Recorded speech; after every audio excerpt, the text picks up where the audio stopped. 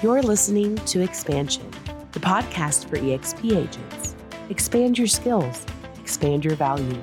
Here's your host, Glenn Sanford. Hey everyone, Glenn Sanford here, founder and CEO of eXp Realty and the host of the Expansion podcast. And today, I'm excited to speak to an icon real estate couple, Terri and Calvin Gleaton, a three-time, on my notes 2 times, but just a 3-time icon award-winning team from Atlanta, Georgia. Hey, welcome, Terri and Calvin. Thank you for having us, Glenn. Thank you for this platform. We're excited to be here. Yes, thank you. Well, awesome. So I found out just a minute ago, when you got your license, Calvin, which I'll mention in a moment. But one of the first question on here was, you were a chemist before getting into real estate full time. I'm not even sure that chemists should even count as a question. I mean, I'm not giving you too much of a hard time, but just given that you got your license, when you got your license, in 1982?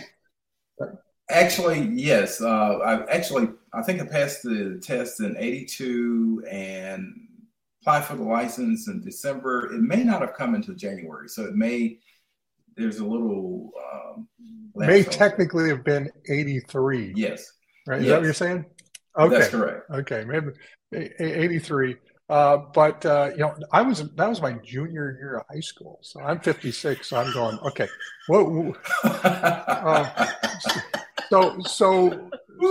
So you've been doing this thing. You've seen the business from a lot of different perspectives. Yes. And then I think Terri, you're a U.S. Navy veteran, so thank you for your service.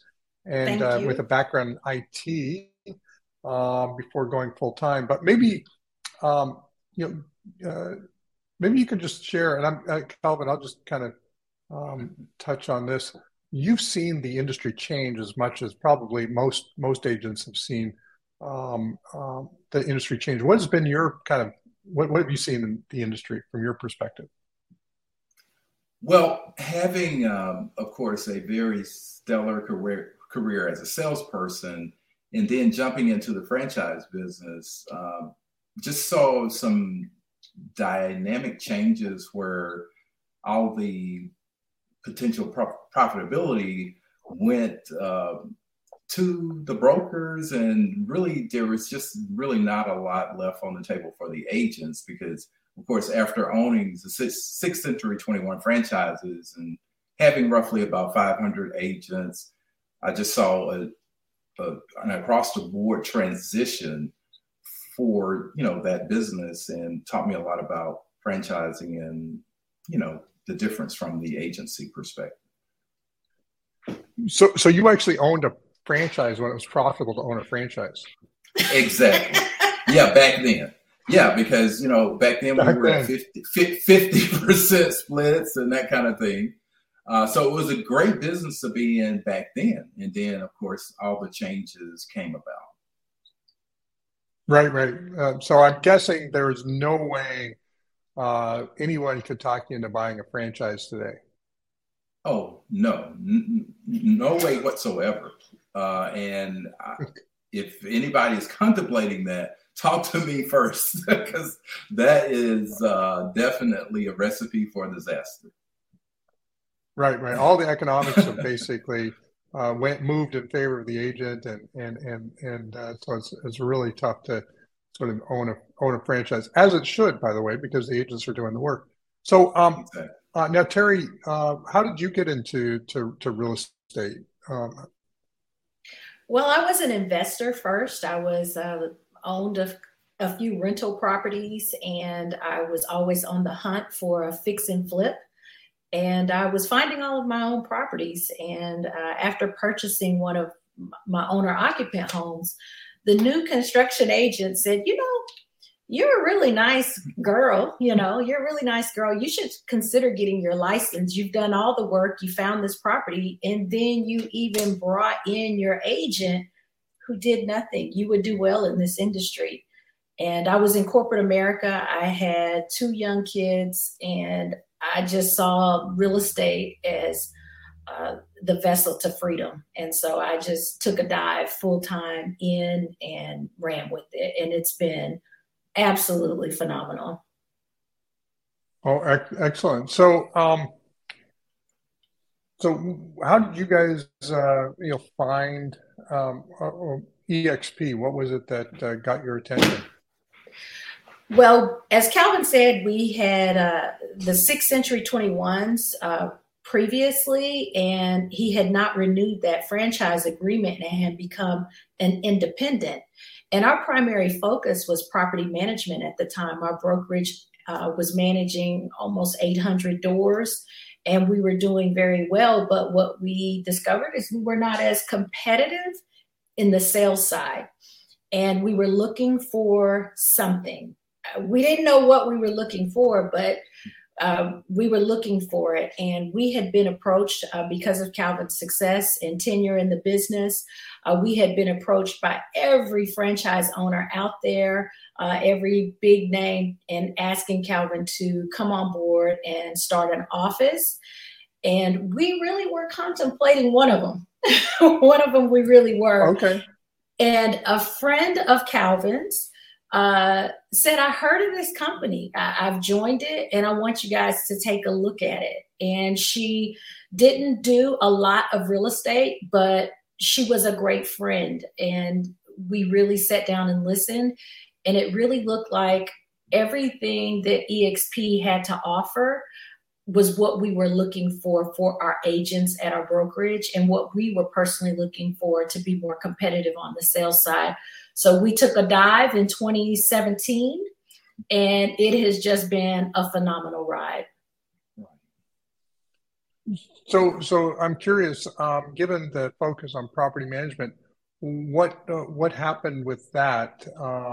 I know in some cases we do, agents that do have property management businesses, they can actually own those separate from EXP. But did you keep that going? Did you sell it? Is it still operating?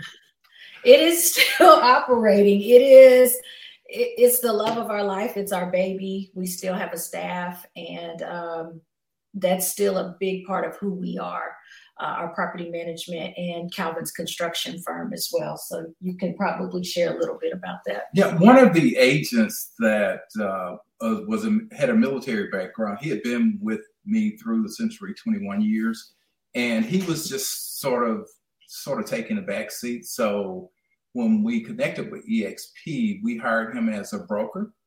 And so he continued to run that company independently. So that gave us the time that we really needed to focus on the mission of, building out our EXP platform and just sort of expanding in that arena. Our love, of course, mainly fell in the realm of sales and people. So we had a great program through a high school where we got a lot of smart, technically savvy kids, and they come in and they would just sort of work at the direction of that broker. And they turned out that they were really good at what they did. You could tell them they could reach the moon and there were no limitations. Whereas if you have adults, it's a little bit different. So, right. So that company, like Terry said, one time it was, if I'm not mistaken, the largest in Georgia, outside of Renters Warehouse. So, but of course, over the last 3-4 years, a lot of the owners sold. So that contributed greatly to our ability to list and sell properties and have inventory. And that's where we benefited on the Icon side with EXP, because, of course, managing a big portfolio like that gives you sort of a built-in customer base. So that's, been, I would say, the foundation to a lot of the success and our ability to really take advantage of the Icon program and just sort of find a new home. Right. So for and this is more just because of your experience in property management, would you, if you were counseling an agent today that's looking at expanding their business or scaling, they've had success in sales, would you encourage them potentially to start a property management business, or would you say that's maybe more work than it's worth in the early stages, especially? Oh, I would say that's a mountain to climb, and I would not. If you have any level of success in sales, I'm thinking that's not a path that you want to follow. I would recommend partnering with somebody who's already in that space, and because there are a couple of ways that you can create partnerships through referrals and that kind of thing. And that's the way I would approach that business today, because it's a very cumbersome set of circumstances to manage if you're trying to sell, because it requires so much time. And that's why I got away from it.